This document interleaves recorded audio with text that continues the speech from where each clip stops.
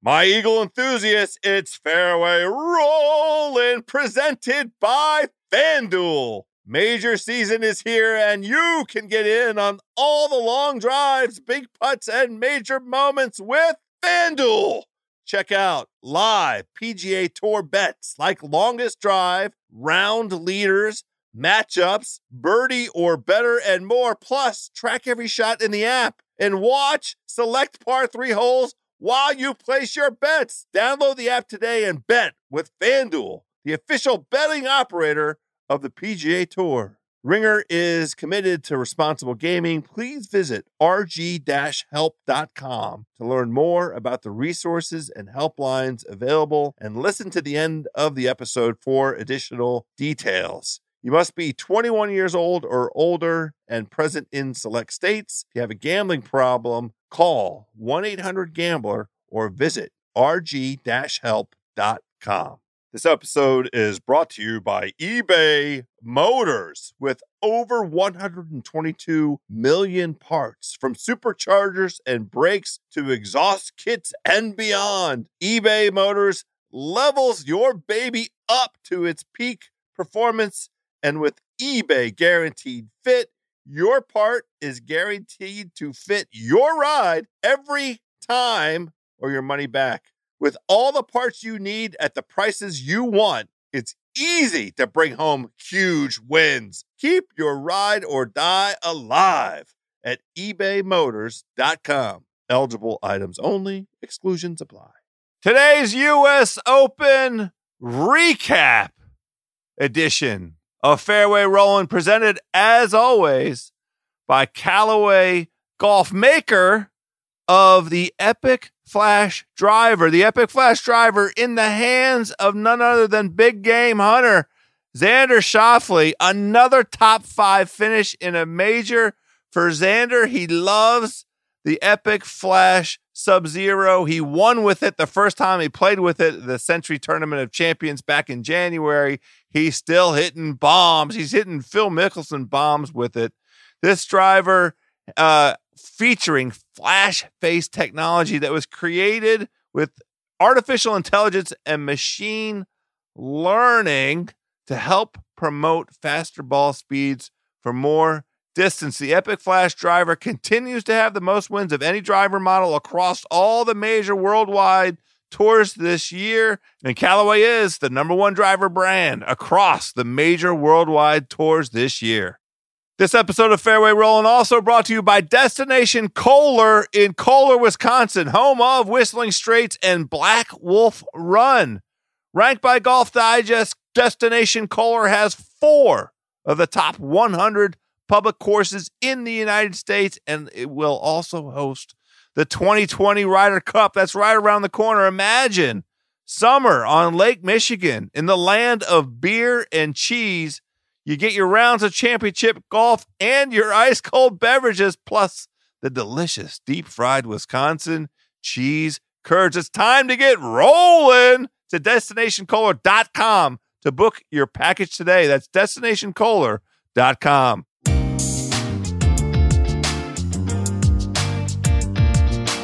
All right, everybody. This is U.S. Open recap edition of Fairway Rolling. My man Verno is on. We are ready to break this whole thing down. Incredible performance by Gary Woodland, holding off Brooks Koepka. Brooks was coming, but Gary, all credit to him. What an incredible performance. Let's get on that first tee with Chris Vernon. We're ready to break this thing down. Let's do it. All right, Verno. Let's do this. It was an unbelievable U.S. Open. Brooks Koepka gave us a thrill through the whole thing, but you got to tip your cap to Gary Woodland. How you doing, buddy? I'm doing great. That was unbelievable. I must tell you, he won me over by the end. By the time he nailed that putt on 18, turns to the crowd, raises his arms in exultation, and does the fist pump, I was like, you know what? I'm happy he won. Look, in the end, I thought, and you and I were texting through this, he's going to fall apart. And they're all going to fall apart. And I kept thinking, at the first 7 holes, if Koepka starts on fire, they're going to look at that leaderboard and see that lead's been whittled down, and they are going to crumble. And not only did this guy not crumble, he came up with huge stones over and over again. When he pulled out that wood on 14 and went for the pin from 261 away and stroked it, and then obviously 17, he's in a terrible spot. And to get that chip right up. Now, I thought he jarred it. I'm not kidding. On 17. It was rolling right. It was rolling right to the hole. It was rolling right to the hole. You know, that's one of those where, look, I had Koepka to win. Especially, we had talked about him a lot. Certainly, of course, he beat the shit out of Rory, which we expected. Knew that. So yeah, that was easy. But I mean, look, I like the history of it all. I liked him winning 3 times. I liked him doing the most masterful job of hiding the dip in his lip for 18 holes. It's a world class lower lip. World class. But look, down the stretch, Koepka didn't hit the fairway. He couldn't hit the fairway. You're just not going to have shots at birdies. And, you know, they replayed that putt on 18. Yeah. I mean, that's a centimeter. That is a centimeter that turn right at the end. And so, look, Gary Woodland, like, mega deserves this. I have absolutely no issues with Woodland as a guy, a golfer, nothing. Like, some of these guys, I end up actively rooting against them. I'm like, this nerd, or like, I don't like him, or he seems boring, or whatever else. Like, Gary Woodland, like, he was a fantastic basketball player. He grew up playing basketball and baseball. And I mean, you know, obviously I've heard the stories of him many times. He was like a real athlete. And he still looks like it. Ended up becoming, you know, an outstanding golfer. And to have him do what he did, he was awesome all week. And I honestly, House, I thought that putter is going to cool off, and it didn't cool off at the very end. I mean, he's on 18. It's 18 with the chance to win it. Like how many putts is this guy going to make? He was just on fire all weekend. So that's a deserving champion. And if Brooks Koepka was going to lose this thing, that guy stood right in the face of it, never crumbled, hit massive shots, and I'm happy for the guy. Yeah, so, you know, a few things that you mentioned that I want to touch on. First off, how about the fact that we had the first place and second place in the U.S. Open, 2 athletes, like Brooks Koepka. Yeah. If he had his druthers, he'd be playing baseball. And, you know, Woodland played basketball for as long as he could play. He wanted to play D1 basketball. It just wasn't quite good enough to get there. But, you know, a couple of athletes out there, you know, two guys, once again, with the reputation of being, you know, enormous off the tee, 2 of the longest hitters on tour.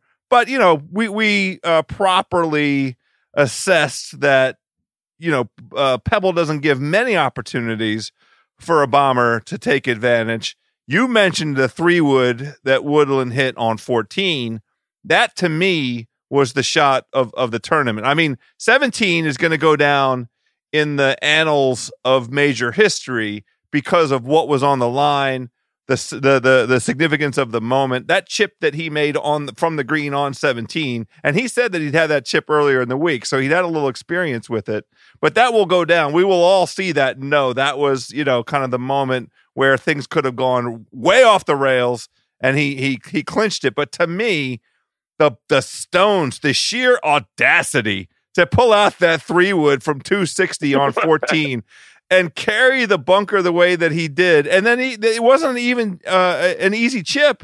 He chipped right on and then made the putt. I mean, here's the thing. It took a bad mother effer to beat a bad mother effer, right? So this is why I think your point about, you know, how he resonates.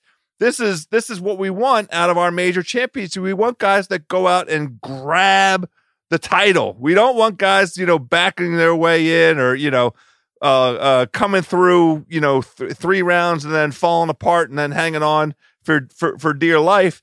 That is kind of what happened with Brooks at Bethpage, but then he corrected the ship and he saved his victory at Bethpage. But he went out and grabbed Bethpage by the throat and shook it all the way until DJ got off his back.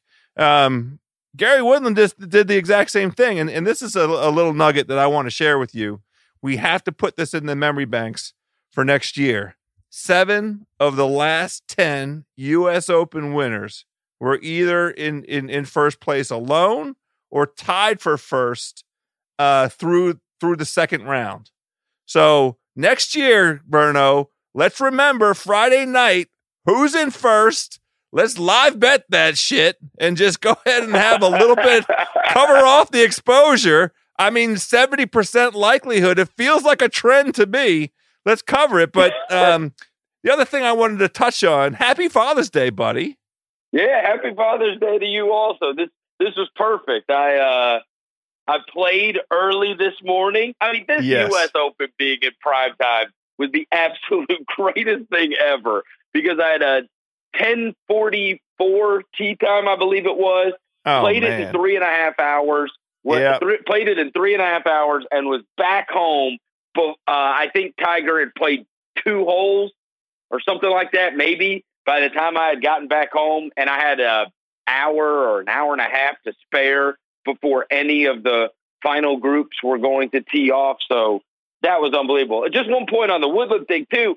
There's a fine line between the being stupid and having stones, right? And so absolutely. A lot of times, and you know what the difference is? The difference is delivery. Right? That's it. Like execution. So when Andre Iguodala or Draymond Green takes a wide ass open 3 and they make it, look at the stones. These guys are gamers, right? If they miss it, it's like, what the hell are they doing shooting at? Right? Steph Curry's on the team. Klay Thompson's on the team. And same thing goes with Gary Woodland. He's 263 up a hill, pulls out a 3-wood. If he throws it in the shit, we're like, what are you doing? Like, what I mean? Like, all you have to do is not F up. You know what I mean? Like, you're way too brash pulling out that 3-wood. But if you deliver, you're legendary. You're legendary. And so he did. He did. He delivered. Well, I mentioned the Father's Day thing because on the broadcast today, and I want to talk about the broadcast a little bit, get your reaction. But on the broadcast today, they shared a story about, he has a little boy, but his wife in 2017 was pregnant with twins and they lost one of the twins. The boy survived and he's healthy, thriving. And they mentioned on the broadcast that his wife is right now pregnant with another set of twins. They're expecting, I think, in the early fall.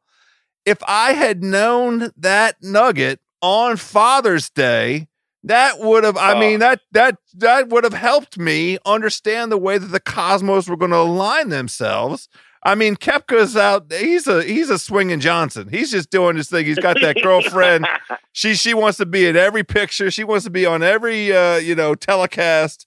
She's chasing his rear end. She wanted to make sure she got her kiss for the U.S. Open. But I want a guy with kids and a story having to do with his kids on Father's Day. That's a nugget that I need to know coming into the event. Well, and I don't know if you saw that who was it that retweeted it? It was the No Laying Up guys, the podcast guys. Yeah, they I know retweeted. I guess somebody sent them. It was the Arthur meme with the fist clenched up. I saw that come across, and it said Jim Nantz sitting at home thinking Joe Buck's waiting too long to name off family members. That made me laugh so hard. That made me laugh so hard. But yeah, no, hey, how about Gary Woodland, the shocking one? Wouldn't you think Dad gets first hug? But I would have, there's another bet I would have lost. To go along with all the other ones we had. Oh my God. I would have bet Gary Woodland's dad gets the first hug off the green. Nope, Mom still wins. Even on Father's Day. But that's the right role. Mom always gets the first hug. Dad knows that the hug will be there. Not to further defecate on us, Gary Woodland was 80-1. Well, this is the thing. Here, how about this? Let's just go through it right now. At the beginning of the week last week, I had you on. We talked it through. I had a bunch of other guests on. I went on a show the prior week, all previewing the U.S. Open, and coming into the week because of the moment that we were in terms of like how competitive the tour is and how great the guys are and all the performances out of the top names. I expressed heavy skepticism around the idea that we would get a guy coming from out of the blue and that we would get somebody, as even a first-time winner. Now, there were a couple names on my list that were going to be potentially first-time winners. I bet on Patrick Cantlay. I expected a whole lot more out of him. I bet on I had a little taste on Kuchar to top 10. Speaking of defecate, he threw that away in the first 5 holes. But it just felt there were about 12 guys who really had a legit chance to come on out and grab this thing. And you just got to give it to Woodland. Now, he did things that are not his strong suit. They mentioned on the broadcast, and our boy Justin Ray from the 15th Club also tweeted this. Woodland entered. We had the analytics correct, Verno. We knew that we need guys that are going to be good at hitting the greens in regulation, and we need guys that are good in scrambling. Well, Gary Woodland came into this event 169th in scrambling. But I'll be goddamned if he didn't come out and scramble his ass off. He went 16 for 20 for the tournament. He was 88% through the first 3 rounds. He led the entire field in scrambling this week. And he ended up tied for first in greens in regulation today, 83%. And he was second for the tournament, 72% greens in regulation, behind only Brooks Koepka, who was 75% greens in regulation through the whole tournament. So, Woodland did the things that Pebble requires you to do. He also seemed like, it felt like he made 2 miles of putts. I don't know what the official numbers are in terms of the feet of putts made over the course of the 4 rounds, but good God, he was making putts from everywhere. So, everywhere. On the one hand, he did come out of the blue, but he came out of the blue and did the things that were required. We also got a couple other things right. We thought that there was an opportunity for some low scoring. This is the second lowest score in the history of the U.S. Open, the lowest score being the score that Brooks Koepka accumulated out at Erin Hills. And my man, Gary Woodland, outscored Tiger by 1. Tiger had 12 under in 2000. Gary Woodland's birdie on 18 brings him to 13 under, setting the Pebble Beach U.S. Open record. So he did the things that we anticipated. He went out and grabbed the golf tournament. He scored all over the place. He took what the golf course was giving. He wasn't the guy who the analytics, you're looking at the data coming into this, there weren't any real strong signs that this was, in his wheelhouse. But this is the point, right? The tour is so good. These guys are so good. They come in, they see something that they like, something clicks for a week, and they're off and running, and it works the whole week long. Yeah. As always, Verno, today's show presented by our pals at Callaway Golf, makers of the Chrome Soft TrueViz golf balls, currently available. You might have missed the opportunity to share some of these golf balls as Father's Day presents, but there's still tons of time in the golf season. It's still the beginning of the golf season. You have all summer long to enjoy the TrueViz in 2 brand new patterns. One is an updated version of the Stars and Stripes. Get yourself some of those and go out and play right around 4th of July week. That's a perfect one. Every Callaway staffer on the range at Pebble this week was hitting these beautiful Stars and Stripes balls. There's a lot of pictures of this at CallawayGolf.com. Also, an incredible super limited run of a version of the TrueViz called Suits, which refers to card suits. So if you're a person that enjoys playing some cards or counts on cards to play an important role in your life, you got the aces, the diamonds, the clubs, and the spades. If you buy a dozen, you get a sleeve of each of those. Available right now at CallawayGolf.com. These are Chrome Soft golf balls, which means tour-proven distance and performance with unparalleled feel. Available in these TrueViz patterns right now at CallawayGolf.com. The other thing is that, golf analytics has become a big deal recently. It is still in its utter infancy, right? Great point. And Great so point. we are so given, and it will become more and more refined. It will become better at predicting future goals. But for right now, it's hard. It's hard because it's still, now it will be very good because much like baseball, it's given to the individual, right? You are not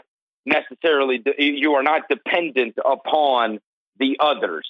That being said, it is so intensely mental. And we know that if a guy, you see so many of these guys where, how like athletes will say, like, the hell with the analytics, right? Because they're sitting there going, I know what it feels like. It's like when an analytics guy will tell a basketball player there's no such thing as being hot or there's no such thing as momentum. They're like, what are you talking about, right? Like, sometimes the goal feels huge. Sometimes I feel like I can make every shot I take, and it's a confidence thing, and there is no measure of that. Well, you and I both know, you get out on a golf course, I mean, you shank one into the tree, and then you're hitting amongst the trees, like, you may be messed up for 5 holes. Now, obviously, that's not the case on the highest level as much as it is with the weekend hackers, but it still exists.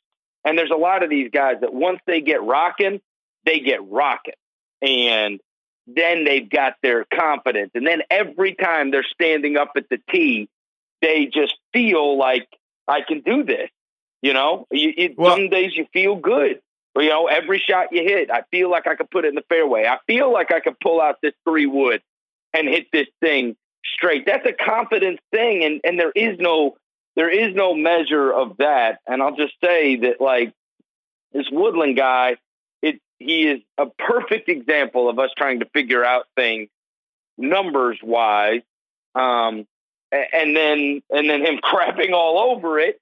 And the other thing, regarding the Tiger thing, though, this is a much different 13 than Tiger's 12 because of the conditions. Absolutely. Because of, yes. the distance.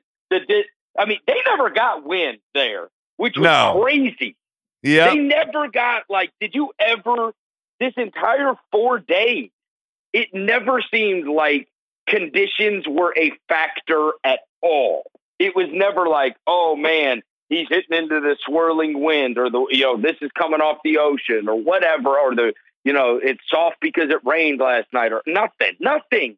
It was perfect all weekend. It was literally perfect condition. That's the whole defense with the golf course is the wind. In fact, we didn't get it, and I'm glad you made that point. I mean, all I was intending to do with Woodland is demonstrate, that he had a high level of achievement. We didn't think 13 was going to win that. No way. No, definitely not.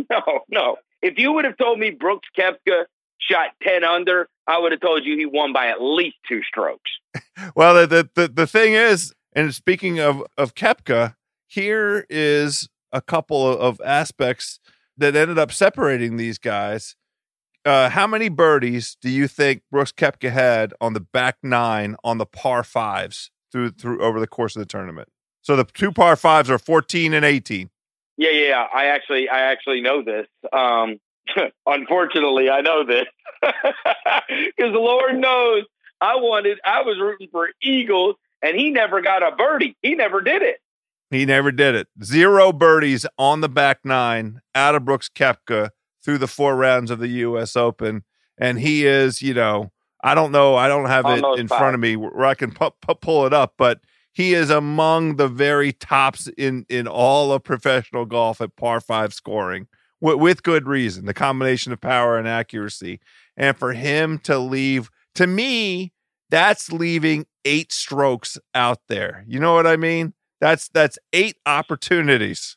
Holy hell on that 3-iron on 18. You think he was feeling juicy? That is a murdered ball. Murdered. Is there any way we could have talked him into swinging 4-iron there? Do you think that you know, they could have could just go through it and bounce it short and have it roll up? I would never second guess the decision making between Brooks and his caddy. It was interesting because he said, he told Joe Klatt after the round, the decision was between 3 and 4. Yeah. And it was just an in-between distance. And we felt like 4 wasn't going to get there. And so obviously you try to flush a 3, but the 3 was obviously too much. And as you know what? We need to get to this. You said I would never question his caddy. Well, whose caddy would you question? Because I've got at least, I don't know, I've got at least 10 to 20 expletives on my phone right now regarding one caddy that was of a elite level player in this tournament. Who could it be, House? It's not fair. And we're at the point now in this U.S. Open recap where we're going to go. We've done a lot of superlatives for Brooks and for Woodland, properly giving out some accolades. We're going in the other direction now. We're going to talk about some guys who disappointed us, Verno. And leading off, I mean, what the F was going on with Dustin Johnson? Where was DJ? I think, we could do they were there. I saw a lot of the terrific photoshopping of the Brooks was here all over Pebble Beach, especially on that front 9, the Brooks was here with a sign with kudos to the internet. There were a lot of beautiful artistic renditions of Brooks was here. What I want is an explanation for where the hell was DJ. And this is the thing, Verno. He started off the day 2 under, and we saw over the course of the day, the low score for the day was 66, 6 under. So we know that the golf course was giving out, some opportunities out there. And DJ coming in, he really was just scratching the entire tournament, 71, 69, 71. So he arrived, just a little under par, but we've seen DJ on Sundays before come out and go crazy. He did it at Bethpage. This was not going to be the case for some reason at this event. And he came out with a bogey on number 2, which 2 is hard. 2 is impossible. I think 2 is going to go, over the course of the entire PGA Tour this year, 2 will show up as one of the hardest holes they played the entire year on tour. They go up to number 4, and he pulls out a driver. Now, number 4 is a 324 yard, uphill, room off to the left, so gettable par 4. But everybody who was scoring on this thing was going up there with max 3-wood, at the very most 3-wood. So DJ gets up there, pulls out driver, and smacks it right off the cliff. What is going on in this place? I mean, he double bogeys. I mean, I can't keep having these major recaps where we have these conversations where the tournament is still sort of out there for him. He could do something meaningful. And then, I'm not killing his brother, right? This is something going on with him and his brother in terms of their communication and the decision-making. But, the thing to do in that instance, you cannot, under any circumstances, have a score worse than par on this hole. And he smacks it, into the Pacific. So double bogey, the tournament's over for DJ. That's it. And he scuffled, through the rest of the thing. He shot 2 over on the front, and he shot one over on the back. That ain't getting it done, buddy. Now, look, maybe Claude Harmon, who he parted ways with, a week ago, 10 days ago, is looking and saying, just shaking his head. DJ's still sending his videotape over to Claude's father, Butch. But I don't know what the hell's going on with him. His track record at Pebble was, rivals that of Tiger. He has an incredible track record at Pebble, but he never got it going. He couldn't make any putts the whole week. Now, he was burning edges Thursday and he was burning edges Friday, and it felt like there was a low round in him the entire week. But didn't see shit out of DJ. What did you think? I totally thought, I even regretfully texted my buddy as he is winding up his third round. I texted him and I said, this dude is going to be heard from tomorrow, because I thought he's right there. He's got a chance. Like he's close, and he's going to lock in, and he's going to be heard from on Sunday. So obviously a colossal disappointment. Look, the two that were disappointing for sure to me, because I thought they were going to be heard from and I thought they were going to be great, was DJ coming into this fourth round, because I still thought, okay, you could, if he posts a 66, he's there. He's up on the leaderboard at least, right? I mean, he's still getting a top whatever. He's getting like a top 30 finish, but that's way underwhelming. And the other one was our boy Eldrick broke my heart with the way he started today. Yeah, I mean, because the first 7 you can score, he was terrible. He was terrible. I think he was 4 over. 4 over. I mean, I don't know how much I would have bet that if you told me first 6 holes over under Tiger Woods 4th round today. Yeah. And you would have said, if you would have said -3, I would have at least thought about it. I know he had not been locked in, but now it's Tiger time. It's the last round. You can score. It's good scoring conditions on that first part of the course. And then how about this? He goes on this friggin' birdie brigade in the second half, but at that point, everybody's already started. We didn't even get to see any of it. I know. After going, he was like, go look at his scorecard. It's like birdie, birdie. And they didn't even show him. Like, we weren't even seeing his shot. He was 4 over through the first 6 holes, and then he was 6 under. He went bogey, par, bogey, then birdie. So he finished in 37 on the front, and then he birdied 4 more times between 13 and 18. And all we saw was the putt on 18. Now, I guess it's fair enough, because he's completely out of contention. But he did shoot, the single most prominent major round of golf, major tournament performance in the history of golf at this venue. And he's back at it, after being laid off of golf for a little while. It would have been nice to have seen a little bit more. But, and he won the Masters. He won the Masters, so it's not exactly like he's not relevant. I mean, I think he ends up, T21? T21 first in this one. Yeah, no, you're right. I mean, and I had some guys in the top 20. I had some top 20 bets. I don't know who knocked everybody out of it. Everybody at 2 under was hanging in there at 20th, and then all of a sudden they all got pushed down. I'm not sure who did it to them, but I'm going to pick that person out and put a hex on them, because it cost me some money. It was a bad start, and then obviously he had to rally to get the number that he did, but he put himself out. The other thing is, by the way, and this is what I do. This is one of the reasons I also have become a fan of Koepka. The dude plays faster than hell. They didn't incredible. Have time. They didn't have time to show anybody else. It's like they're bouncing from him to Woodland to Justin Rose fucking up, and then they go back, and it's like, dude, how about this?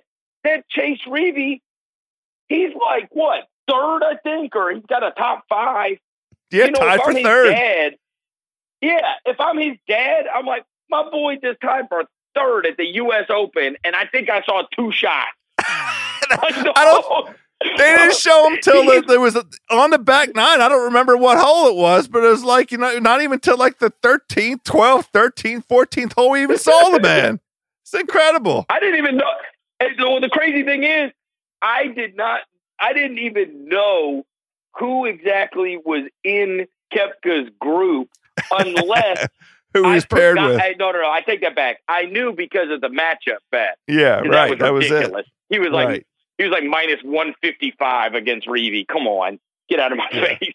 Pay the odds. Pay the odds. Okay, but I did forget because you didn't see any of the other guys' shots, so I forgot he was playing with until I saw that tweet that came out that said on the 12th hole, when they were all like standing around and they had to wait forever because of the Louis Oosthuizen thing. Yeah, Shanky Hoosty. Yeah, and so did you see that one where they were saying that they were it said in case you were worried about Brooks Koepka's nerves of trying to win a third U.S. Open champion, this time at the 12th tee has been spent with Koepka and Reeve comparing tobacco products. That was spectacular. Who authored that? I saw it. It was an all-timer. It was a great one. It was CBS. Kyle. Kyle Porter. Kyle Porter, right? That's what it was. Yeah, Kyle Porter, terrific. A+ tweet, Kyle Porter. Shout out Kyle Porter. Yeah, best reporting ever. I don't know whether that was true or not. I thought he made it up. I thought it was a joke, but either way, whether it was true or it doesn't matter. A+ tweet. All right, quick break. I want to tell you a little bit about Golf Digest Schools. Do you want to take your game to the next level? You're halfway there by listening to this podcast, so well done. Check out the new Golf Digest Schools. They're offering more than 350 classes on every part of the game, all from golf's leading teachers, from Butch Harmon to David Ledbetter to Jim McLean. These are not quick tips that you can just go look up on YouTube.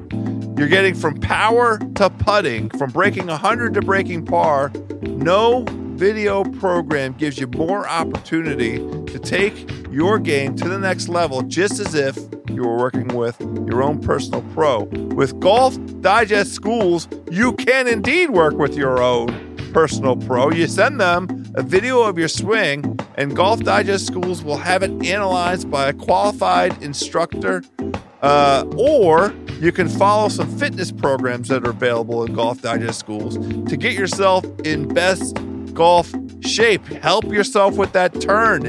Don't take your hands and put them up over your head. Get a shoulder turn. It's like having the best minds in golf at your disposal wherever you go, on your phone, laptop, or TV screen. To sign up for Golf Digest Schools, maybe you want to give it as a belated Father's Day gift this week. You go to golfdigest.com/all-access and use promo code FAIRWAY to get 30% off an annual subscription. That's a great deal. golfdigest.com/all-access, promo code FAIRWAY. Get yourself 30% off right away. Also, a quick word from our pals at ZipRecruiter. What if you had your own personal recruiter to help you find a better job? Now, ZipRecruiter's technology can do that for you. Just download the ZipRecruiter job search app. Let it know what kind of jobs you're interested in, and its technology starts doing the work. The ZipRecruiter app finds jobs you will like and puts your profile in front of employers who may be looking for someone like you.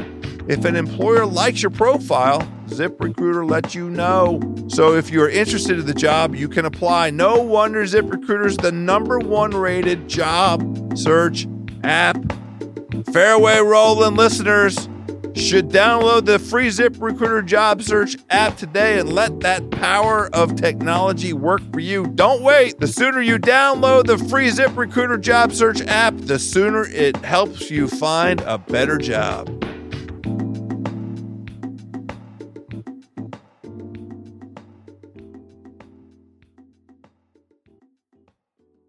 let's talk about a couple guys that we were impressed with. I want to start with the X-Man. I mean, he just keeps doing it, Verno. Shame on me for sleeping on him. No. Why? What's the boo? What are we booing at? Because my love. Because I feel. You know what I feel like? I feel like the guy who he dumps the girl, and then she shows back up at the party, and she's got like a guy that's infinitely better looking than you, and you're like, oh shoot, I should have never left her. That's right. And it's exactly how I feel, because I was so mad at Xander over the PGA. You remember? I know. He finished with 5 straight bogeys. I literally had him. The bet was 18th or better. Yeah. That's the bet. I know. He bogeyed every hole coming to get 19th. Yeah. The last he did 4 that. holes to get, and I said, you know what? Just like the hot girl, I said, I can't do this anymore. I can't do it anymore. I'm sorry. The 19th or better, or the 18th or better, and you getting 19th, that was, you ripped my heart out, man. And that one hurts. I kind of bailed. I will tell you this. I did take him today over Adam Scott, because I don't respect long putters. I mean, this is the mistake. I looked at some of the stats coming into in the morning, coming into this 4th round, to see what guys were hitting the ball good and whether there was any advantage in the matchups. And Adam Scott was hitting the ball damn good through the week, and Xander was hanging in there with his putter. He putted extraordinarily well over the course of the week, and I was like, you know what? At some point, the putter is going to go quiet. In fact, that's exactly what happened to Justin Rose. If you're slapping it a little bit, it's tough to correct that, and then just count on that hot putter to carry you through it. So I put a small taste on Adam Scott, immediately regretted it. Of course I lost it. he hit it out of bounds on 13. I guess though, this is continuing my analogy, right? So ran into Xander last night at a party, ended up hooking up. Yeah. Maybe we might get back together now. We might. That's exactly right. We might get back, because we had a really good day today. We had a really good day, Xander. Well, who else I'm getting back together with? John Rahm. Not Tommy Fleetwood. Well, we can do that. That'll be easy. Let's go ahead and we're going to do this for every major. We're fading the F boys until one of them does something that's worth a shit. Finau missed the cut. Fleetwood came into the weekend, shot 73-73. And Ricky, God bless him, 66 on Thursday, never to be heard from again. I don't even recall. Did they show him once today? He shot 66, 77, 71, 72, +2 for the tournament. We're just going to keep fading the F boys. That ought to be a way to, I want to get in touch with our friends at Westgate and come up with a fade the F boys parlay. There's got to be a way, set the threshold for them not finishing outside the top 10, all 3 of them. It's just start betting that parlay every damn week. I mean, every damn major, because these are not serious dudes. We keep hearing this could be the one. Fleetwood, his statistics are so good. He plays the U.S. Open. Look at his U.S. Open finishes. Come on now. Why are we talking about Tommy Fleetwood anymore? So we're fading the F boys. But John Rahm, God bless him. And this is why I bet him. I bet him to top 10. He is an all or nothing. Coming into this event, he'd played in 6 majors. He had 3 top 10s and 3 missed cuts. And I went ahead and played on him this week because he has a really good record in California. He plays these California courses well for some reason. 2 wins, 6 top 10 finishes, a scoring average in California under 69. So I was like, that's worth $100. Let me just see what happens here with Jon Rahm. I got him at plus 250, so 2.5 to 1. Hey. That's a small winner. That's a small winner on the card. There are a lot of giant losers out there, but that's a small winner. And Jon Rahm continues to make himself relevant. He deserves to be in the major winner conversation. 68 today. 3 under. That's plenty competitive, and another top 5 finish in a major for Jon Rahm. So he's back on my good list. All right, on my bad list, all these DraftKings bums, Luke List, Kim, those two guys I went with the caddy stuff for. Boo to them, they suck. Jonathan Vegas completely crumbled. He was doing good and then just totally crumbled. But a massive shout out. The lowest price of the guy, my lowest price guy on DraftKings, even though I got absolutely drilled. There's like a big group that I'm a part of, and it's like I think they just take my $20 donation every time because I'm never even in the running. I have a hard time with that. I've got to figure this out. I've got to do more studying on the daily fantasy. I gotta start. I see this Patrick Mayo retweeting like 1,000 guys that won like hell. And I see all these guys, they're like, they're retweeting all these like massive wins. And I'm like, why am I sitting around with friggin' Luke List? Anyway, the massive shout out goes to, and I text you over the weekend, I love Hovland. I love it. Yeah, I know. I love the Swinging Pete Oklahoma State logo. Yes. I love. I saw somebody called him. Said he looked like a stoned Rory. He's always friggin' smiling. He is always smiling. I love the guy. I love him, and he's good. Jesus Christ, he's good. Yeah, Giant Nuts 67 today. I had him on my list. He was on my card to play as top amateur because I was in Pebble Beach last August walking, the first couple portions of the U.S. Amateur, which he won at Pebble Beach, and watched him a little bit. And he hits the ball a mile, and he's got great accuracy. And I just never got around to getting it. I didn't get it in on time. But I could have I should have live bet something with him because that was a hell of a performance. I'm glad you brought that up because this is going to be useful to everybody that's out there because I guarantee you there's thousands of guys that had this conversation today. So now I get to ask somebody that could actually really know. Okay, so me and all my buddies, we were like, dude, we have to do this. Like one time we got to go do this. So like plan a trip and just go out there and play it. I said that I think I could par the 100-yarder. I could par the par 3. I was unsure of any other hole. Any other hole I'm not sure of. I think I could par that 100-yarder down the hill. I know that the depth perception's off, but that's the one I think I could par. But here's the big question.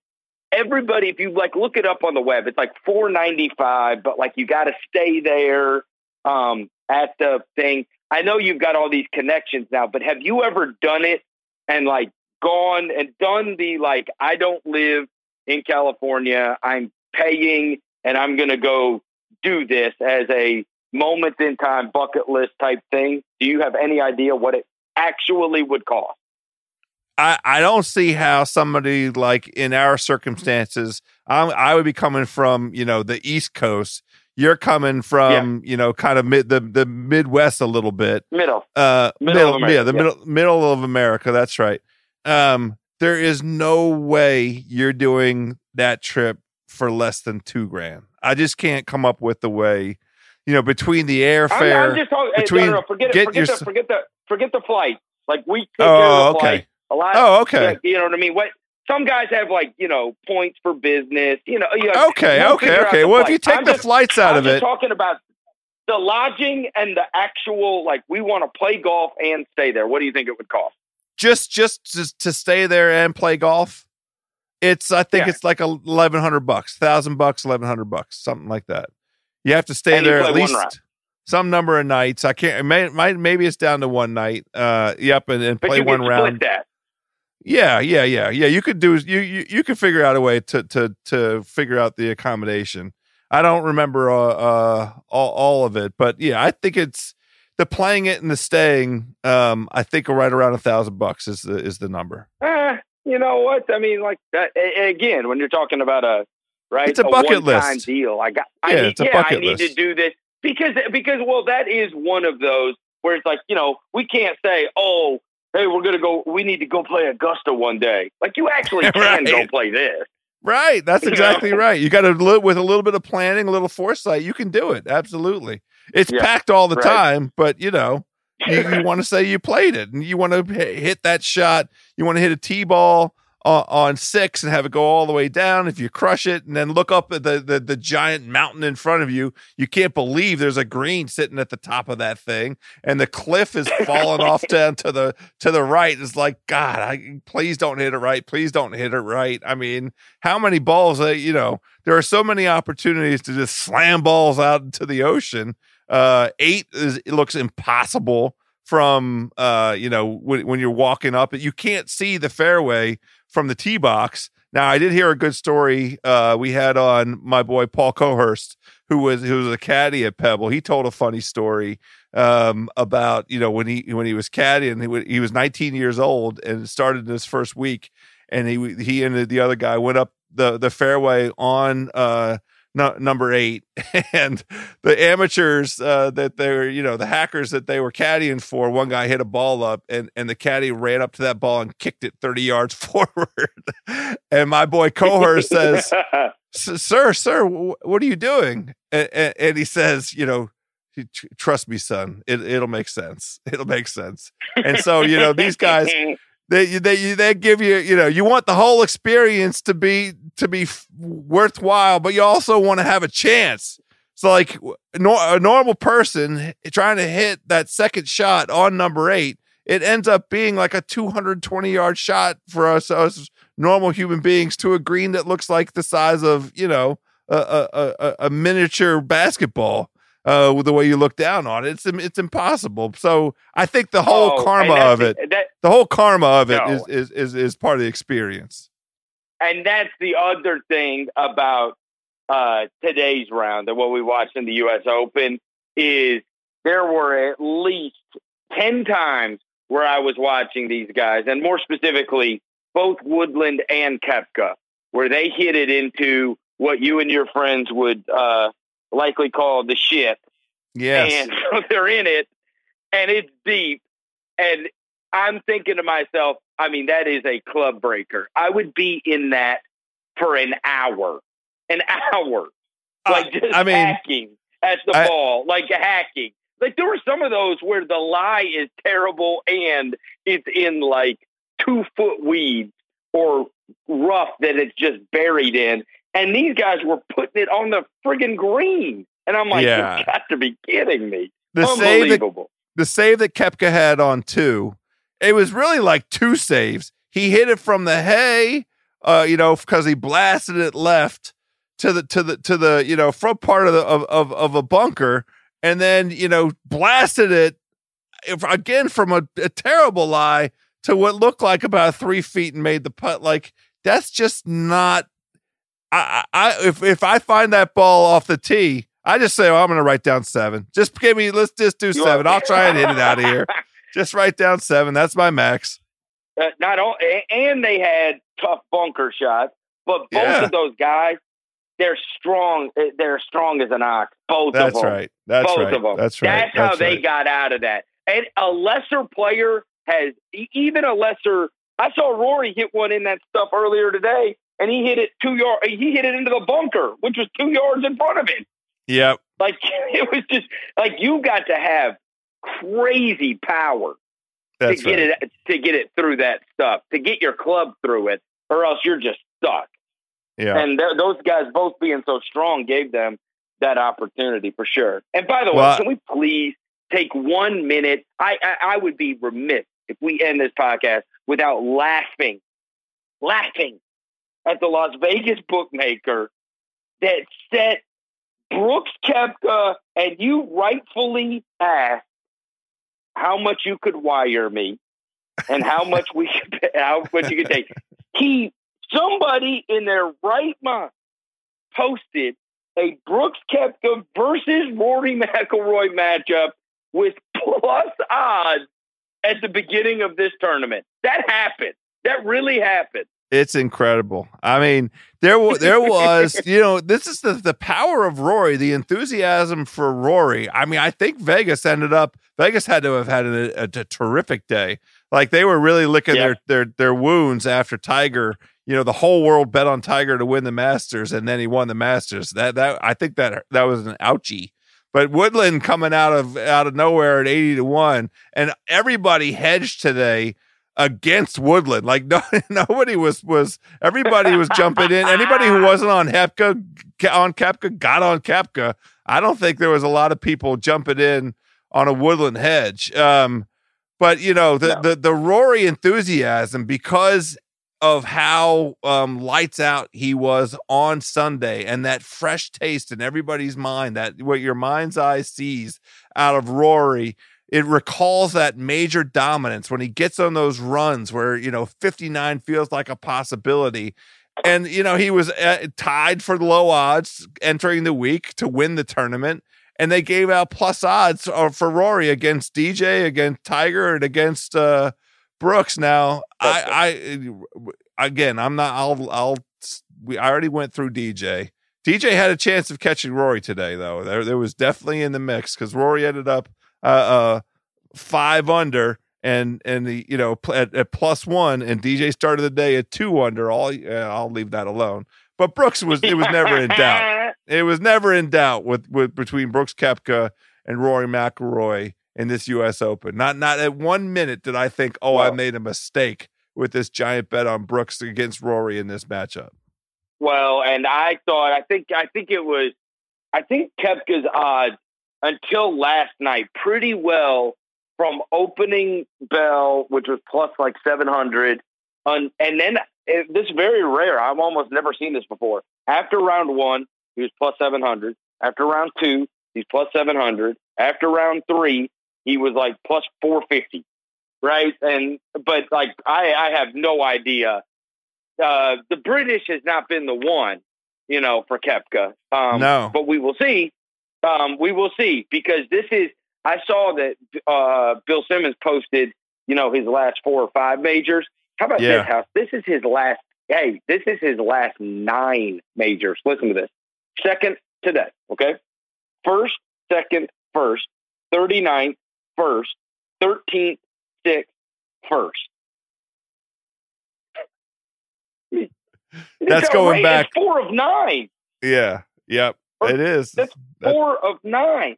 He's won 4 of 9. He's had 2 seconds. So now 6 of the 9, he's either been first or second. And then the other finishes were 6th, 13th, and 39th. Yep. He has never been outside the top 40. And he has been within the top, what did I say? 13. So he's been within the top 13 in 8 of the last 9 majors. 6 of them, he has been in the top 2. 4 of them, he has won. That is insanity. Insanity. Well, we're going to have to bet him top 10. That goes without saying. Even if we're not feeling the, Royal Portrush is the next major on the calendar. And, I'm already, I hate to say it at this early stage. I already crossed Tiger off the list. We'll save for another day and another conversation. What we think Tiger's next best. Like Speed, by the way, he threw up all over himself today. Yeah. That was, I was so ready for him to be back. Yeah. I was so ready for him to be back. And then he's yelling at Michael. Come on, man. Get off Michael. Now, all that early week stuff with Spieth, it was like, oh, forget it. I mean, it was too late to fade him. It was because he made the cut, but it was over when he was yelling at Michael. I thought when people were like jumping on him. Look, those guys are like brothers. All right? Yes, Those guys are like brothers. Every time Spieth wins, he's we this, we that. He loves that guy, but that was mega frustrating. That I would tell you, I laughed my ass off. He said, "That's two. You put me over the green on one and in the water on the he was so mad. He was so pretty good. Mad. Pretty good. Yeah, 76 hey, today. You know what, though? Speed. That's like, you know what? Like, to me, that is like, that's not like a player mistreating a caddy. That's when you know they're buddies. And that's exactly like that's kind of why I've always liked Spieth, is like, he wears his emotions on his sleeve. He gets like super angry. Like, who doesn't? It's the relationship. Cool head. That's right. Yeah, but I mean, but golf is the most frustrating shit ever. You know what I mean? Like, it really is. I agree. When things don't go your way, that's how you act, like a normal person does. So I've always been kind of drawn to him, because I kind of feel like, good or bad, it's kind of, he acts like, you know, a guy you know. That's right. And a guy you know would yell at it, you know, you blame your friggin' caddy. Or you blame your buddy. You have the conversation with your buddy. I'm between clubs. What should I hit? Oh, hit the one that goes longer. And then he hits it 20 yards over the green. You son of a bitch. Well, I didn't think you were going to flush it. Hey, no, my buddy, what was it, last week? My buddy told me to slow my hands down. I hit the shit dead right. I said I slowed him down. Exactly right. That's it. Well, I don't think you and I have any major golf in our futures other than watching. We have the Open Championship, where it's a little bit, we have a little bit of a breather finally between this jam-packed schedule, Verno. It feels like we've been cranking on majors. You know, it started with the Players Championship in March, not a major, but a big-time tournament. Players, Augusta in April, Bethpage in May, and here we are, barely a month later, we barely catching our breath with the U.S. Open. Now we have a little bit of a break, about a 5-week break here, to go ahead and collect our thoughts a little bit. And nobody knows anything about Royal Portrush as a venue hosting a major. So, you know, obviously a little advantage for Rory being from Northern Ireland, little advantage for Graham McDowell being that's the venue that he grew up on. And other than that, I don't have any early thoughts. I'm fading Tiger, because I just, you know, I don't see, having watched him, you know, this Bethpage, he had the excuse of being sick. I'm interested to hear. It'll be interesting to hear what ultimately he points to as the thing that kept him from really getting going this week at the U.S. Open. But I honestly, it's the one. Hey, it's the one that I actually will not mind if he would not win that one, because, and I believe I'm going to get Senior House to Memphis for the first time in his life. That's the true. Next week after the British, it's true. Is Memphis. You're right. Tiger Woods has never played in Memphis, ever. The fans have never gotten to see him in the South. Wow. And this is with the WGC event. Right. They got an opportunity. He has not committed yet. But obviously, if he wins the British Open, he ain't playing nothing. So I actually kind of need him to not win the British Open. Should we do an emotional hedge? Should we bet on him to miss the cut at the British? I mean, just so we can have him. Just so we ensure. Yeah. So we have a bet to improve our chances of getting him to Memphis. That's all. I like it. Yeah, right. So we got, I think it's 32 days until the British something. It's about that. So that would put it at about 40 days until the World Golf Championship takes place in Memphis, which I got to get you here for. We're going to make it happen, Verno. I promise. With a lot of things to look forward to here on Fairway Roll. And Verno, thanks for coming on for this U.S. Open recap. I'll talk to you again soon, buddy. Shout out to Gary Woodland. Thanks, House. Shout out to Gary Woodland. All right, my friends, there we have it. Incredible performance by Gary Woodland and Brooks Koepka. The 119th edition of the U.S. Open is in the books. If you want to hear more about the outstanding performances of everyone at Pebble Beach this week, get yourself over to the Callaway Podcast Network, CallawayGolf.com, and check out Real Golf Talk with Johnny Miller. Let's hear Johnny Miller's thoughts about the performance by Gary Woodland. He will sit down with Chris Harrison. It'll be the second episode of Real Golf Talk with Johnny Miller. They talked a little bit after the PGA Championship. We're going to sit down again this week. I think the podcast with Johnny Miller will be up either tomorrow, that is the Monday after the U.S. Open, or Tuesday if production gets delayed a little bit. But check out that podcast. Real Golf Talk with Johnny Miller should be up in the next 48 hours, recapping this beautiful U.S. Open. Speaking of the beautiful U.S. Open, we loved it. We're we enjoyed it so much. We're off for a couple weeks, giving ourselves a break here at Fairway Rolling. We'll be back as the schedule starts to heat up in advance of the Open Championship. I was going to say the British Open. Nobody calls it that. No serious golf person calls it that. Well, I'm not a serious golf person. The Open Championship will be coming. We will be rolling. Until then, my friends, let's hit them straight out there.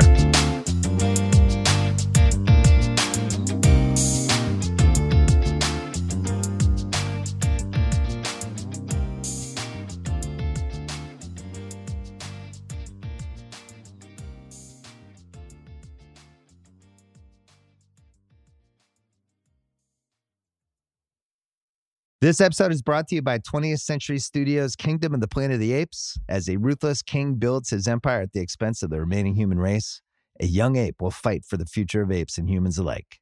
Kingdom of the Planet of the Apes. Enter the kingdom in IMAX on May 10th and in theaters everywhere. Get tickets now.